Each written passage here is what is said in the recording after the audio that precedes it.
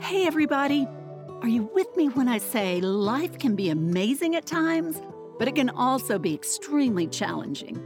I know, I've been there myself, learned some valuable life lessons along the way, and now I'm here to help you. It's no coincidence you found your way to the Relevate podcast. I'm your host, Rena Olson, a self-proclaimed inspirer of others. Together, we're going to dive deep into raw and honest conversations with real people. My hope is that through these stories, you too will be inspired and ready to tackle whatever's holding you back or breaking your heart. Then you'll be free to live a life of purpose and true fulfillment. I promise it's possible. Let's Relevate.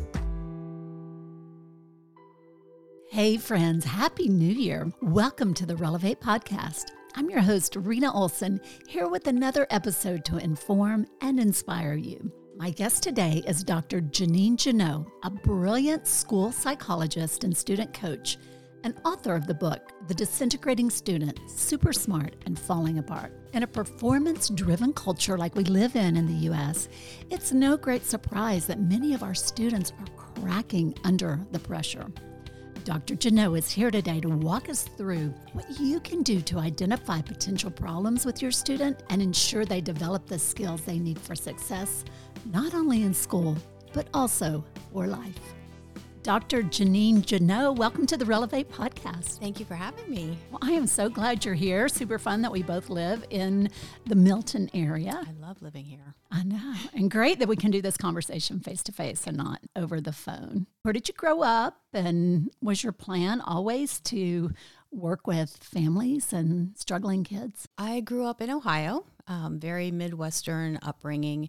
And no, I never saw myself as I remember being a young kid, teenager, young adult, and I'm not even going to get married. I'm not going to have kids. And it turned out, yeah, that's exactly what I did. So it wasn't until worked on my psychology degrees and found out that it was really developmental psychology I was so fascinated with. And that's what got me working with children in all kinds of settings and families. Wow. So what exactly does that mean, developmental psychology? So I got my undergraduate degree in psychology. I got a master's in school psychology and worked a little bit in the schools as a school psychologist, but didn't feel like I was being able to do exactly what I wanted to do. I was doing a lot of testing, but not a lot of proactive, work with families and kids.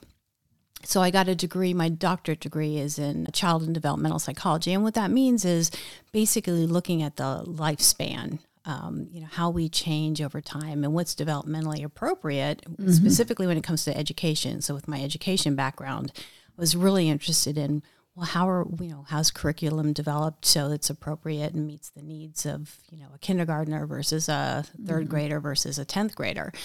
And all that work and just all my experience in private schools, public schools, raising my own 3 kids just brought me to the point where I felt like I could write the book that I just wrote last July.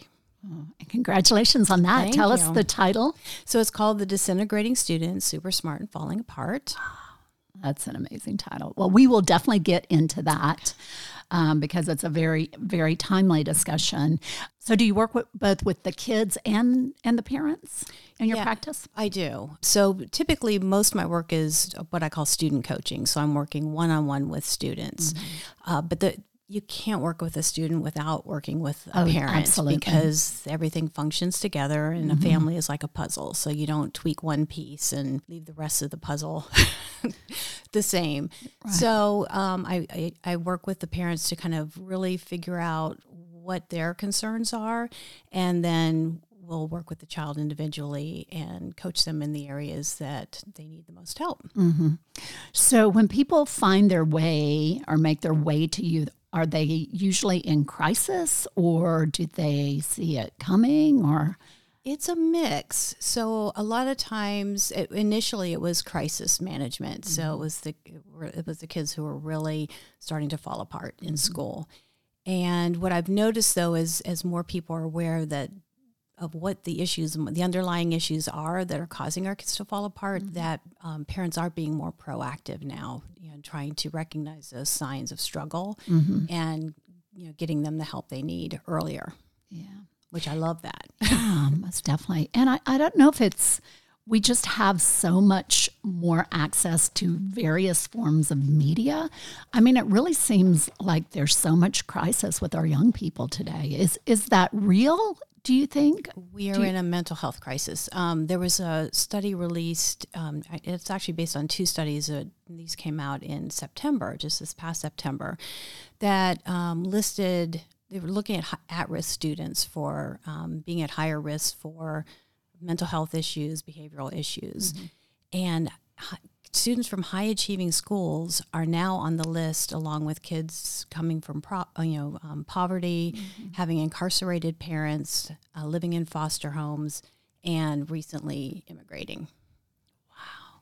I mean, that's staggering. That is staggering. So our high achieving kids, or at least the kids in high achieving schools, are now at risk. Mm-hmm. 3 to 4 times the risk of the normal population of having mental health issues. Anxiety, depression. Exactly. Suicide. Oh my gosh, that is unbelievable. So how did we get here?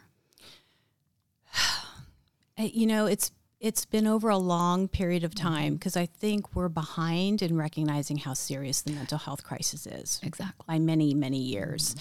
So, for those of us who've been paying attention, it's like, well, duh, we knew this was happening. But I think for the general population, it's just now become sort of like, oh, this is a real significant problem. Right. The suicide statistics just came out recently. And again, they were just horrifying. Right.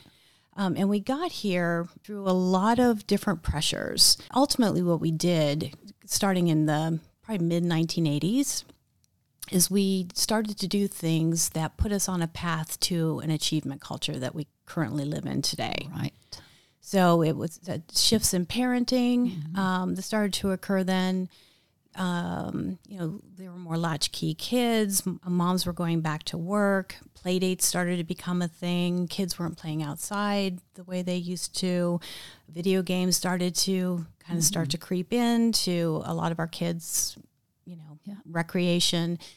And then one of the biggest things that happened was the No Child Left Behind legislation, which really fueled what today I would call an achievement culture, where we're really very data-driven, right, instead of values-driven. Oh, gosh. So we care about scores and numbers and GPAs and all, class rank instead of, curiosity and resilience and creativity. We don't, we're not valuing learning anymore. And when it's the culture that's driving that, that's what then seeps down into our educators, into our parenting, into what the students, they're feeling the pressure from absolutely all sides. Right. And I think that's how we got here. And I know I have 2 kids. I believe my husband and I raised really well-rounded kids. It just seemed like so much emphasis was put on, the ones that had all the AP classes and that were, super achievers. And they're not their school. And a lot of times parents don't understand that. They might say they understand it, but deep down that's just really sometimes hard to accept, that if they're not getting into the school that you want them to get into, that's disappointing or embarrassing in some way, and our kids are feeling the same way. Yeah. So ultimately, I don't think that should be a parent's. I think parents are way too invested in that decision. Don't you agree? 100%. I personally, my older kids, I have one who's graduated college and one who's very close. And I still have one that's still in high school right now. But the 2 older kids, they did it themselves. They filled out the applications. They wrote their essays. I don't even know what they wrote on their essays. I didn't check them. I didn't, because they were going to college and they needed to do the things they needed to do. And I was not going with them. Exactly. Nor did I want to know all the things that they were doing and checking up on them. Right. So I figured if they couldn't handle that, even though it's a very high stakes endeavor, I completely understand how much is at stake when these kids are filling out these applications. If we can't get them to the point where they can own that, it's just going to extend the anxiety. And the but when you say how much is at stake, do you really believe that? So personally in my family, no, Okay. I don't. Because I feel like my kids are 'Cause I don't believe fine that. wherever they go. But it is, I can tell you, I have a hard time finding a lot of parents who don't believe that, that they really, as much as they understand that the kids are under too much stress and this shouldn't matter, it does. It does. And that's kind of the part, and again, that's part of being in the culture. It's just baked in the cake. So achievement culture. we behave in a way that's consistent with our attitudes and beliefs, and our attitudes and beliefs oftentimes are shaped by the current culture that we're in. Mm-hmm. So we're almost going against the tide by saying, yeah, we're fine with this school or that school or whatever. That's not the norm right now. Right. And I have no problem being countercultural at all, because I think college is such a blip on the radar, unless you are going for a very specific expertise. Like if you know you want to be an audiologist and Auburn has the best school, then, that's different. But I think the majority of kids, they don't really know what they want to do. Exactly. And that takes time. It does. And it's a lifelong process. And college should be about that discovery process. Exactly. And it's unfortunately, by the time our kids are graduating high school, by and large, so many of them hate learning, hate school, and they're literally checking boxes to do what they need to do to get to the career that they want. So college is not even, it doesn't even have the same, I don't think it has the same appeal that it had like when I went to college. Sure. I think, again, it's just another, I've got to check these boxes off and survive it. Right. Let's talk a little bit more about the achievement culture. Okay. And as a parent, what do you need to be aware of? So the research I mentioned earlier that came out that said that kids from high achieving schools were at an increased risk for mental health issues. There's some other studies that have or a little earlier than this, but looked specifically at what protects kids in high achieving school cultures. And it turned out, I hate to say this, but moms actually played a role. So it was mothers who valued character over achievement. Right. So I'm not sure exactly why it was the moms in particular, but that's what the study found, was that if a child has a sense that who they are and what they're about and their character and what they value matters more than the achievement, that's very protective. Wow. Which I think is very powerful, because that almost gives parents permission to follow their heart and their gut, which I think tells them we shouldn't be worried about which school they get into. We shouldn't be worried that their GPA is, at this level or that level, or what their class rank is. And again, that's what the achievement culture is suggesting to us. And the problem that parents run into is that even if we take the stance that it doesn't matter what the next step is, I'm there to support you, and you're going to do well, and you're going to find your way, and mistakes are going to happen, and we're all okay with that. Even if we do that and say that and live it and breathe it can fall flat too. Oh, the kids are in, they're getting, like I said, it comes to them from all sides. So it's really important they have that piece from the parents, but they are getting a whole different story from their peers, especially if they're high achieving kids and their peers are other high achieving kids. They're getting it from the educators that they see on a daily basis. And so a lot of times our kids won't buy into it, even if we're suggesting that they do. Mm-hmm. Well, and I think you have to start early too. Really early. Yeah. How early would you suggest? So I think, because part of the reason that this has become an issue with our older kids, so middle school and high school, is because they get what I call fixed mindset. So a lot of their self-esteem, especially our bright kids, is wrapped up in being smart. And this is something they've heard since they were real little. Yeah. Over and over and over. You're so smart. You did that so quickly. That was amazing. And how we as parents can help is to kind of, when they're young, be more careful about how we praise them, because we're praising on things that they don't have control over. We're praising the talent. We're we're praising the gifts, and it's easy, and it sounds good in the moment. It's so nice to tell somebody, you're so smart, you're so pretty, you're so athletic. So what happens when they get the bad grade or something happens, all of a sudden, are they not smart? And again, if they've identified that way, if they've internalized it, that causes a whole thing to start happening with their self-esteem when they're in middle school and high school. Yeah. So how would you suggest we reward that? So it's about praising what they have control over, and that's effort.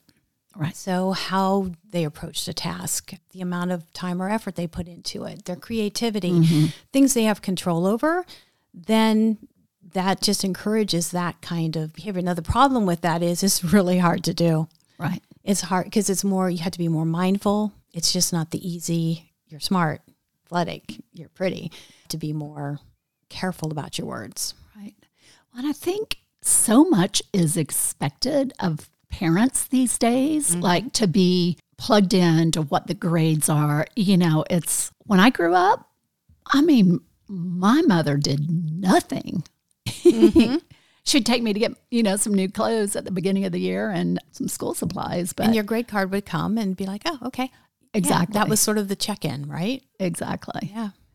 Exactly. Yeah. But now it's hour by hour. Parents are checking the portals. And that's expected of them, right? That's what the schools... But it's a real mixed message when you think about it, because we're saying, you need to let your kids handle these things and be advocates for themselves. But at the same time, oh my gosh, weren't you keeping up with the portal? Didn't you know? Why haven't you, so it's a mixed bag. But I don't check the portal. Yeah. I figure if something really bad's happening, somebody's going to tell me, but that's not my responsibility. Those aren't my grades. And, what can I do about it? All I can do is nag my kid, which isn't going to get either of us anywhere. Exactly. It's going to drive me crazy. So, okay, talk to me. What is a rigor tipping point? So a rigor tipping point is what I call the point at which a child gets to the stage of rigor, whatever that looks like for them, where their ability no longer kind of matches the difficulty of the work. So in other words, a lot of kids, especially really high achieving kids, they kind of breeze through elementary school. So they're the kids who they don't study, they really don't do homework at home. They manage to get it done in class or on the bus, and school's just so easy for them. They just remember stuff they hear, they go take the test, they get their A's. At some point, that child may hit a rigor tipping point. So it may be 6th grade, it may be 8th grade, 10th grade. 8th and 10th grade are really common tipping points, although I've noticed 9th grade has now become one because the high school curriculum has gone into the 8th grade. So there's a lot of 8th graders taking 9th grade classes. So now I'm seeing 9th grade as being this tipping point. And it's basically that a student who hasn't had to study and had to really work and put effort into school hits this point where they can't just wing it anymore. Right. So they have to learn to study. And so some kids they'll modify and they'll make those adjustments, and, they just kind of continue on and they're still high achieving students. But for other kids, especially those kids who have more of that fixed mindset where their identity is tied up into being really smart and they tend to have kind of a fear of failure, these are the kids that start to fall apart because they don't know how to study. Studying means trying and putting in effort and time, and they look at that as, well, that's what the kids who aren't smart have always done, and I'm not going to do that. So it's embarrassing to them, and it's just a really devastating time in a family because communication tends to break down. Right, and you're dealing with teenagers too, which that's already a whole nother thing. Exactly, and misunderstandings and miscommunication come out of this because if you're not communicating effectively, then you basically are making up your own story in your head as to what's going on. Right. And the parents think, which as a parent, you have to kind of fill in the blanks. Right. Because usually you'll say something. So a parent at this time when their child hits a rigor tipping point, they say, what's going on? Why are you getting C's? What's happening? Do you need a tutor? Blah, blah, blah. And the kid says, I don't know. Exactly. Or nothing. And they're not lying, because they literally don't know what's happening and they're freaking out. But the story in the parents' head is that they don't care anymore.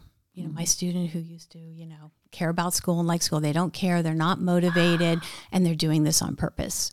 Because I've offered tutoring, I've suggested this, I've done this, and they're turning me down, and they're not doing anything differently, so this must be in their control.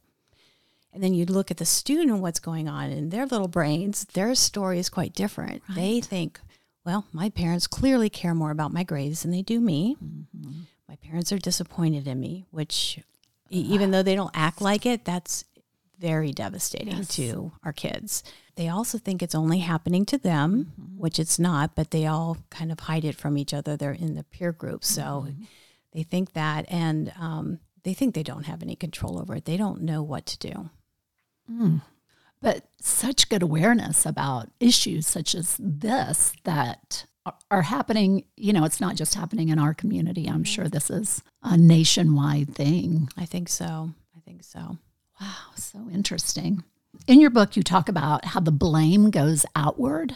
What do you mean by that? So kids who are in a mindset where they're feeling threatened, particularly around how smart they are, they're very careful they'll self-handicap and self-sabotage sometimes to try to keep anybody from knowing that they're struggling and they're not smart anymore. Because again, this is the deep-seated fear that I'm not smart now. And what they're trying to do is basically shield themselves from anything that's going to out them and expose this weakness. So they have this fear of failure. So anything that's challenging to them, and when you're hitting these rigor tipping points, when you're in, some of the 9th, 10th, 11th grade classes, you're taking AP and honors, it's going to be hard. Right. And so what they're doing is they're trying to protect themselves from those challenging situations. And there's research that actually shows that the opposite of having this kind of mindset, which is a fixed mindset, is having a growth mindset, which means you're kind of open to making mistakes. You learn from the feedback. You welcome the challenges. And we actually can see what's going on in the brains of students who have more of a fixed or a growth mindset. And what they do is they put these kids in a situation where they have to solve a very challenging puzzle that they've never seen before. And at the end of it, so they're looking at their brains, what's happening while they're solving the puzzle. And at the end, they get the feedback. And what happens with a child's brain who's in a more of a fixed mindset stage is it just goes dark. They're not even listening. And a growth mindset brain is just lighting up all over the place. So, this is all about kind of self-protection. That is so interesting. So is that something that you can learn, or is that kind of your God-given hardwiring? No, that's the awesome thing about it. It is just a tweak in thinking.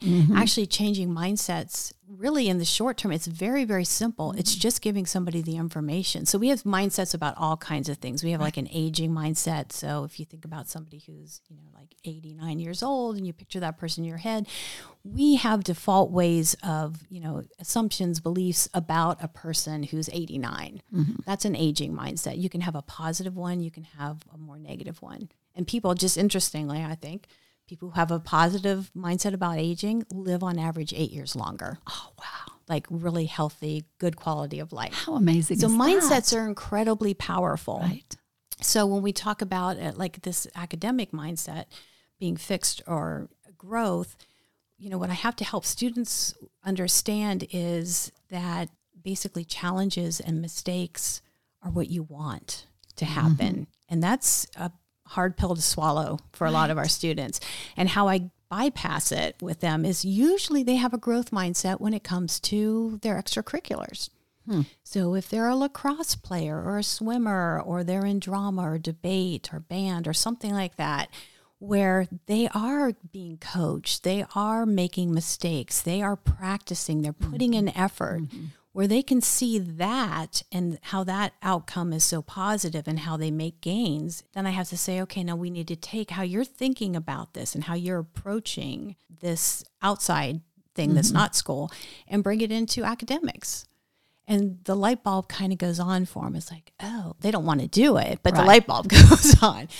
Because, again, it's very threatening, and they feel very vulnerable. But what the piece that's lacking for them is skills.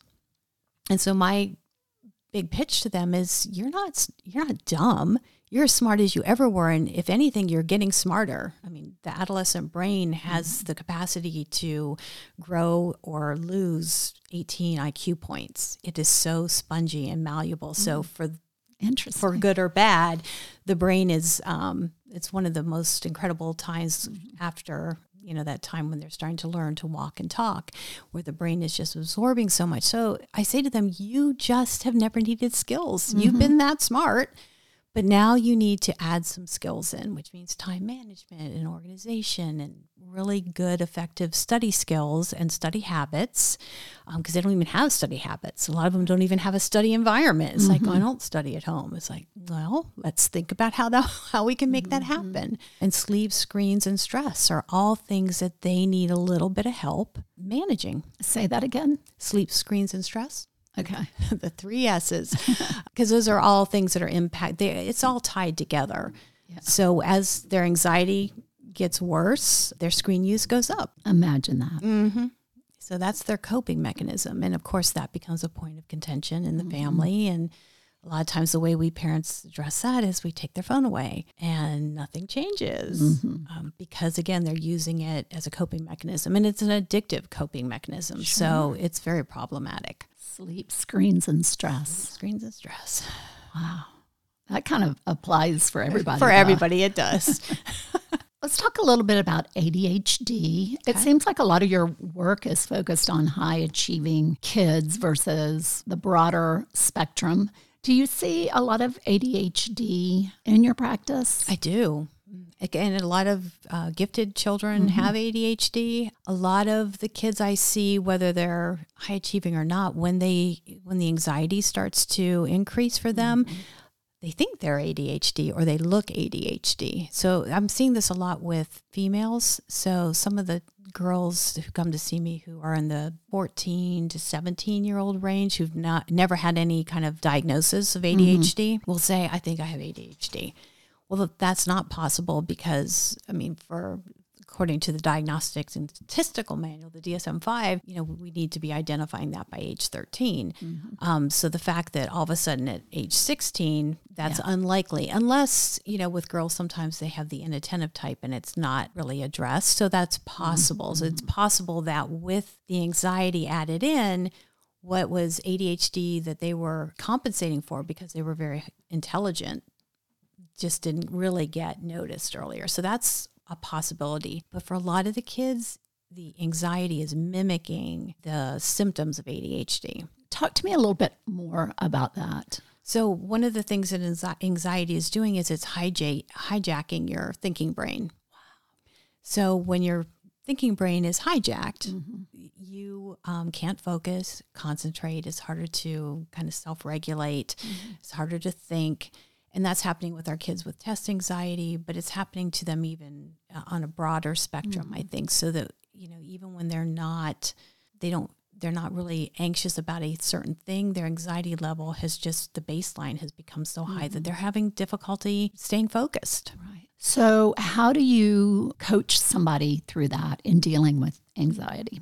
So I'm always about getting to the root causes of things. So I can throw skills at people all day long. Sure. Like, here, this is what you need to do. And unless they understand, first of all, why a way I suggest doing something would be helpful. So I'm big on, here's what your brain's doing. I think teenagers are well served to understand what's going on in their adolescent brain because it's fascinating and it explains a lot. Right. So I like to give them that knowledge base, first of all. And then I like to talk to them about, what's driving, whatever issues they're having. So a lot of kids will come and say, well, I'm just a big procrastinator. It's like, well, I'm sure you are, but why?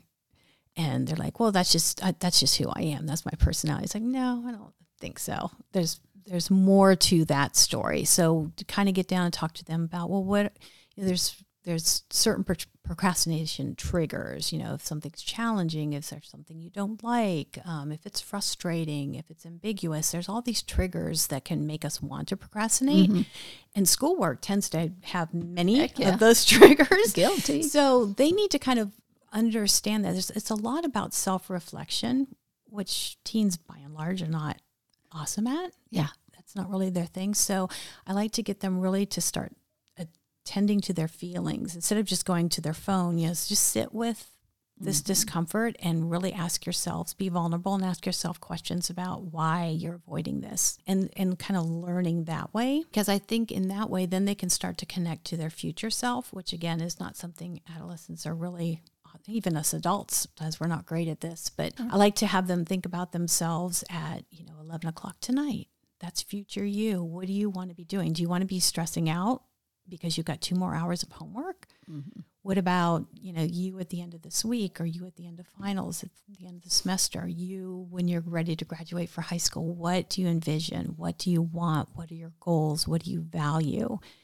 And those are the things they need to start thinking about, because that's going to be what gets that internal motivation lit up in them again to want to learn. It has to be for them. It can't be because everybody's just telling me I have to. That's miserable. Right. And that's what a lot of them are doing. Yeah. Stoking that internal motivation. Yeah, that is the key. How do you do that? And I think as a parent, it's just so hard because at some point they become tone deaf to you, to the parent. And it's not in our control. And that is the hardest thing as you go through parenting. I have found the older they get, the less control we have. And we've been so used to being large and in charge with our kids. Yeah. And sometimes we don't make that adjustment and we just keep trying to power through adolescence in the same way we did, when they were younger, and it backfires. Right. So as a parent, we really need to be adjusting our parenting as the child gets older. Wouldn't you say? I do agree. And it's sort of a paradox, because another piece of parenting adolescents is there's a part of us that treats them like they're full-grown adults. And we have these expectations that they will handle things like a full-grown adult. And the problem is they may look it on the outside. Right. Their brain is not there yet. Right. That frontal lobe, that part, our thinking brain, the part that helps us concentrate and self-regulate and controls our impulses and our concentration, that part's not fully matured until after they graduate college. So it's in the late 20s. So, when they act like little kids or do something that's not very smart, there's a reason for that. Right. And I think different kids have a different maturation level. Absolutely. Of that frontal lobe. Yeah, and our girls are a couple years ahead of our boys. And if you have a child with ADHD, that area of the brain is immature a little bit longer. But that's why, kids tend to outgrow ADHD, or it tends to get better, because as their brain matures, it starts to take on some of those deficits and handles it better. Yeah. So we hear so much about social media and how it's negative for our young people. What would you say about that? Well, I have so many students that will argue with me and say, if they didn't have that, they don't know what they would do, that there's so much positive they get out of it. But what the research tells us is it depends on how they're using it and what's going on with our kids when they're using it. So it is very dangerous when we have a child who feels lonely and they're not connected and they're deeply involved in social media. And even if they're not posting, but they're reading other people's posts and they're internalizing this. So that just leads to more depression. So that's not at all helpful and somewhat dangerous. But a lot of our kids are using it for more positive means. So in group chats, to share uplifting things. So it really depends on how a child is using it. And there's the argument that it's not the social media itself, it's how it's being used. And I think that has some merit to it. But we do have to address the hours spent on it, good or bad. Right. And our kids are reporting on average 5 to 7 hours a day. And you'll hear 9 pretty common from a high schooler. A day. That's a full-time job. Wow. And they're on their phones during class, too. They're on their phones during class while they're doing homework. Get that. You cannot pay attention if you're on your phone. They're not. They're not paying attention. And the poor teachers having to deal with that. And they're not paying attention to their homework either. So they're saying they're multitasking, but they're not. They're shifting quickly back and forth, and their homework's taking them way longer than it needs to. Exactly. So what can parents do to, I don't know if it's monitor it, or how can parents coach their kids through appropriate use of social media? So the recommendation now is wait till 8th, which is don't even give your kid a smartphone until 8th grade at the earliest. Oh, nice. And that's part of looking at brain development and what they can handle. Because when you think of some of the content that 10-year-olds are being exposed to, that's changing their brains and not in a good way. Right. It's scary. So waiting till 8th. And the more parents who do that, the more that becomes the culture. Right. That becomes what we do in the norm. So that's helpful. Really having, and again, this is harder. So if a parent's listening and they have a 16, 17-year-old and they've had a phone for 5 years, all the stuff I'm going to say right now is like, yeah, that's just not going to work because we're in it. Sure. But ideally, if you wait till 8th, then as they get their phones, there are house rules. So you can designate zones, screen-free zones or screen time zones. So like we can all use our screens between these hours and these hours. We cannot be on our screens at the dinner table. All screens get put in a charging station outside of your bedrooms at such and such a time.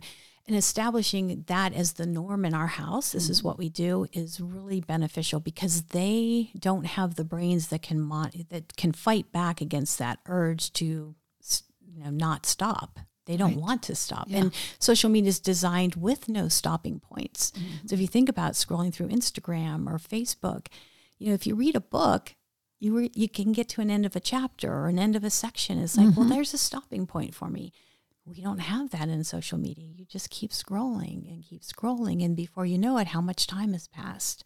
Exactly. So we as parents need to play frontal lobe here and thinking brain and say, we're going to put a stopping point for you.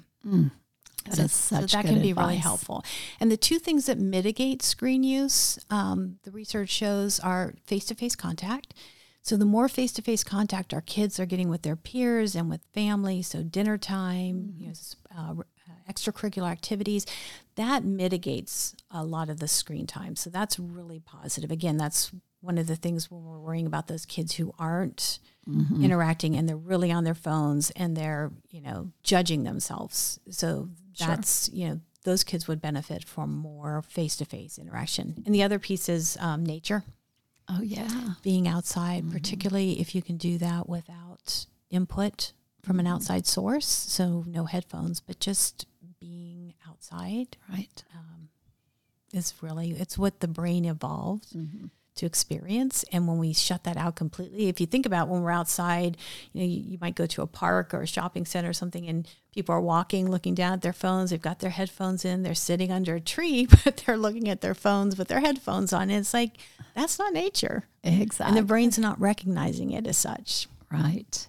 I think physical activity absolutely is a biggie. And that's kind of been shrinking out of the schools, right? Oh, absolutely. That's recess or the kids who are misbehaving, that's the punishment. That, you don't get to go outside and expend this energy. And that's what our kids need more than anything, particularly in those elementary years. Yeah. And even in high school, I remember my kids, they took APE class for like a semester. It was not a required thing, which I think it should be. Yeah. Because that's just, for me, working out is the most productive way to deal with stress. Right. Moving, yes. Right. You have to learn to develop these tools. And that, for me, that's the purpose of school. It's developing those tools that you're going to use for the rest of your life. That would be nice, yes. But I just don't think that's where we are today, unfortunately. They are not going to listen to me. Yeah, well, I'm working on it. That's why we're having this conversation, because I think the more we have this conversation, the more likely we'll see change. Yeah, most definitely. So what is the biggest, most common form of advice you give to parents? The thing I believe in the most is living out loud, which is my way of saying, do what you want them to do. Model it yourself. Oh, yeah. So our kids have been watching us from the second they were born and could open their eyes. Right. And they haven't stopped looking. And even if they don't act like it, and even if you suspect they don't, they don't value what you value, or that they're not hearing your advice, they are. Yes. But more than anything, more than hearing you, particularly when they're teenagers, they're watching. And they're learning from us. And that's why we turn into our parents, because we were watching them. And even though we say we never will, we ultimately do, because that's what that's what we saw, and that's what we know, and that's what we understand and feel. So for me, the best thing, because I want to solve problems, and my teenagers don't want me to solve their problems. Right. So all I could do was try to model the things that I wanted them to be comfortable with in myself. So, I'm a former fixed mindset person. I've been there, done that. And it's a uncomfortable place to be, because you're kind of stagnant. So if you're an adult with a fixed mindset, you kind of stop challenging yourself. And so I made the conscious decision when I took the job teaching at Georgia State, when I decided to open my business and do the coaching, when I decided to write a book, for heaven's sakes, that was never on my radar. Those were all things where I had to be extremely vulnerable. Sure. And say, I don't really know what I'm doing here, but I am going to do my best and see how this goes. And then I just did it out loud in front of my family, the good, the bad, the ugly. And they saw that it was all okay. And they saw that I could handle disappointment or setbacks. And that has been really good for me, number one, which is actually good if we do good things for ourselves as parents. But they've been watching. They've been watching. So then that's what we have control over. And I really want parents to feel like they have control. Yes. But you don't have, at some point, you really don't have control anymore. Correct. Right. And you've got to learn to let it go with grace. With grace. It takes a lot of deep breathing. Occasionally you go to your closet and cry. That's just parenting. Right. Our kids, the greatest gift we can give them is we take control ourselves and do the things we have control over. They really feel very powerless right now, so many of our kids, and they don't feel like they have control because they have all these demands. Right.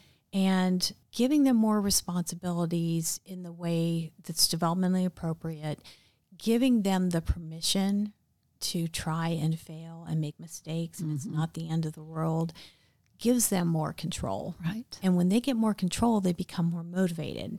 Right. Which is what, and again, that internal motivation. But if they feel like it doesn't matter what I do, I'm just going to not, I'm going to get this bad grade, or it doesn't matter, my parents aren't going to be happy anyway, how do you try? Right. And again, that starts feeding into the anxiety and even depression sometimes. Right. And I believe that home should be a safe zone, a place of rest, and you can't have harmony all the time, but it needs to be a safe zone for the kids. And if you're overscheduled and you're running and you're picking up food all the time through the drive-through window, it's like, time out, reassess, and simplify. I mean, I think, parents are good intention in trying to load the schedule with meaningful activities, but kids need to be home and chilling and resting and just hanging out. And the safer our space is at home, the more likely, ironically, you'll get those breakdowns and crying fits and lashing out, because that is the safe space. Right. So parents sometimes think, well, they're just losing it. Nobody would know that my kid would do that. They won't believe me that, it's like, well, that actually says that they feel safe doing that, and they need to do that. Right. So, harmony is not something we should expect in households with teenagers. Mm-hmm. Yeah. It's a and process. I think for parents, this too shall pass. You blink and your kids are grown and on their way, and we give them roots and wings and a whole lot of love and good discipline. And, I know it's hard, but I think it's back to basics a lot. I mean, I love the living out loud and the fact that you're modeling so much of the behavior that you don't even realize.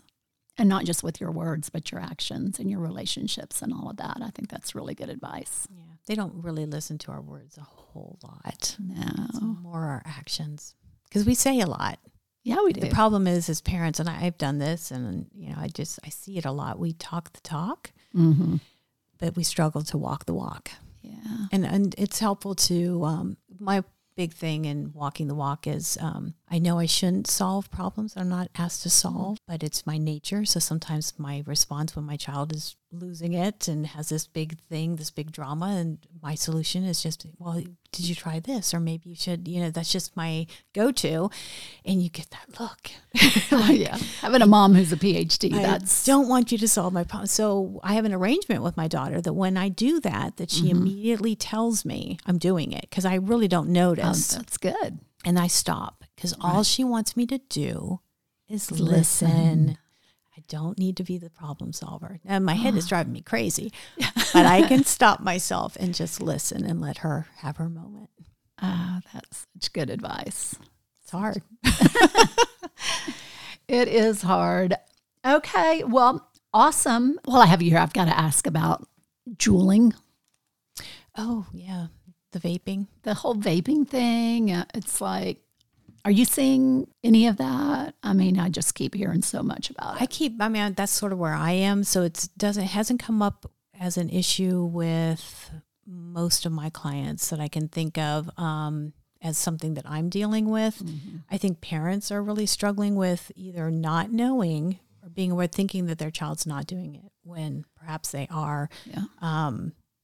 And maybe not recognizing how incredibly serious the potential here is for long-term serious damage. Nicotine addiction, and it's gateway. Smoking, marijuana, alcohol, all gateway drugs. And the damage to the lungs now, it looks like it's not just from the vitamin E oil, but at the high temperatures, which particularly the THC, which is in the marijuana products, they need to put it at the highest temperature to get the steam and to get I don't know. But anyway, they have to turn it up really high. But the higher temperatures it's actually breaking down some of the metals in the device, which are getting, the particles are in the lungs and permanently scarring lungs. So there's just more to it than cigarettes were bad enough. Right. This is like cigarettes plus all this other horrible stuff that they don't even know necessarily is happening. And there's so much potential for long-term or deadly outcome, which is horrifying. Yeah, and the numbers, I think, are pretty staggering. Yeah. So one last thing, and then we'll kind of move on to something a little more positive to close the episode. So you mentioned the suicide rate, that it is at an all-time high for young people. It is. What do parents need to be watching for, be on the lookout for that? I mean, that is really, really scary. It is. And depression looks different in our teens than it does in adults. So I think that's one of the things that surprises parents if they find their child's in crisis. It's like, well, they don't look depressed. They don't act depressed. Depressed people don't get out of bed. And that's very common in adulthood. Sure. In childhood, sometimes they will fake it. They're very good about going about their business, and they're not necessarily just holed up in bed. And they kind of do what they need to do. Right. So sometimes parents can be really surprised and blindsided by the extent of suffering that their child's going through. So that's one piece of it. But I'd say the things to watch for is really a change in friendships and relationships. So if and activities. So if they stop doing the things that they've always loved to do, stop talking to the people that are their people, switch groups of friends, that, it's like, well, why are you hanging out with these people now all of a sudden? So those kinds of really, large behavioral changes can be red flags that something more serious is going on. And just trying really hard to have open communication with our kids, which means as parents, we have to be vulnerable. Sure. We might have to say things like, you're scaring me. I'm so worried about you. And I need to have a conversation with you about what's going on. I'm not going to judge you. Right. I want to help. Exactly. In the way that you need me to help. And, again, we're problem solvers and fixers. And sometimes that is just so scary as a parent. And that takes an unbelievable amount of bravery to have those conversations. It does. Because when and there's this thing in the back of our heads that says, well, we can't mention suicide because I don't want to put the idea in or make them think that's an option.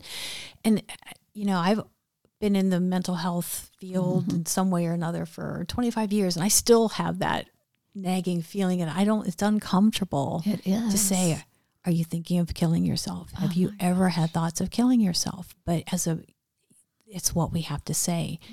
Yeah.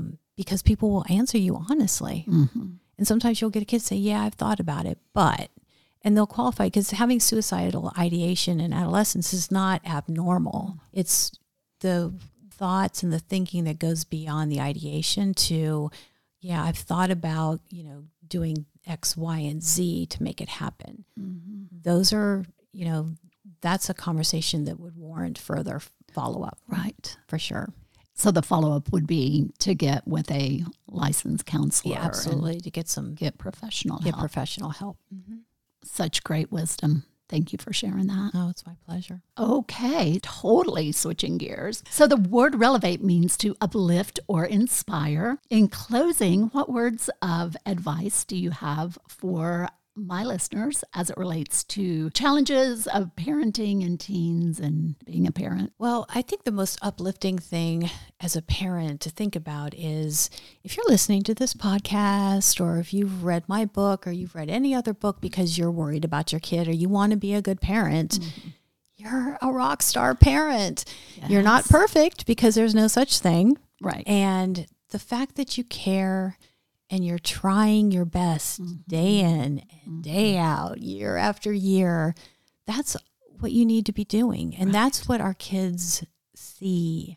They're going to forgive our failings. Sure. They want to be loved. They want to be seen. That's what our job is as parents, which is really not that hard when you think about loving your kids.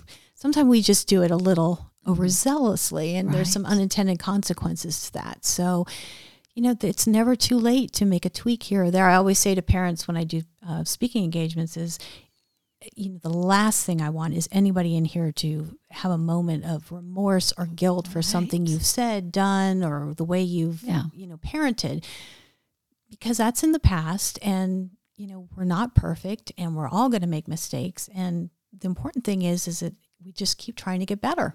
Exactly. And that's what our kids will see. Exactly. Dr. Janine Jeannot, how can people connect with you? Oh, so I have a website, JanineJeannot.com, and that has information about the book and my coaching as well as on that website. Okay. And I will link that to the podcast notes. So congratulations on writing a book and getting your PhD, and for just sharing these messages and really practical tips for parents on how to be better. And we're all a work in progress, but being a parent is our most important job. Agreed. So thanks for helping us be better parents. Thank you for the opportunity. I enjoyed it. It was absolutely great having you here. Parents, I hope you were taking notes. That episode was chock full of really wise advice for you and your student. Parenting is hard, truly a seemingly thankless job at times. I'm so thankful for people like Dr. Janine Jeannot, who are here to help us along the parenting journey. You are a parent, I would strongly encourage you to pick up a copy of her book. The title, again, is The Disintegrating Student, Super Smart and Falling Apart. You can find it on Amazon. See the episode notes below for a link to the book and Janine's website. Who do you know that needs to listen to this episode? I encourage you to share with everyone who is a parent of a young or an adolescent-aged child. And by all means, if your child is struggling, please don't hesitate to get them help from a professional should you suspect something is wrong. Thank you, friends, for being a listener of the Relevate podcast. I encourage you to subscribe to the podcast, listen, and freely share these episodes with those you know and love. You never know the struggles people are facing.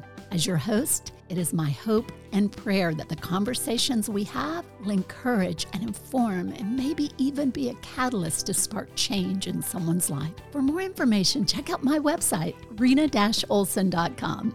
I'm Rena Olson, and This is Relevate.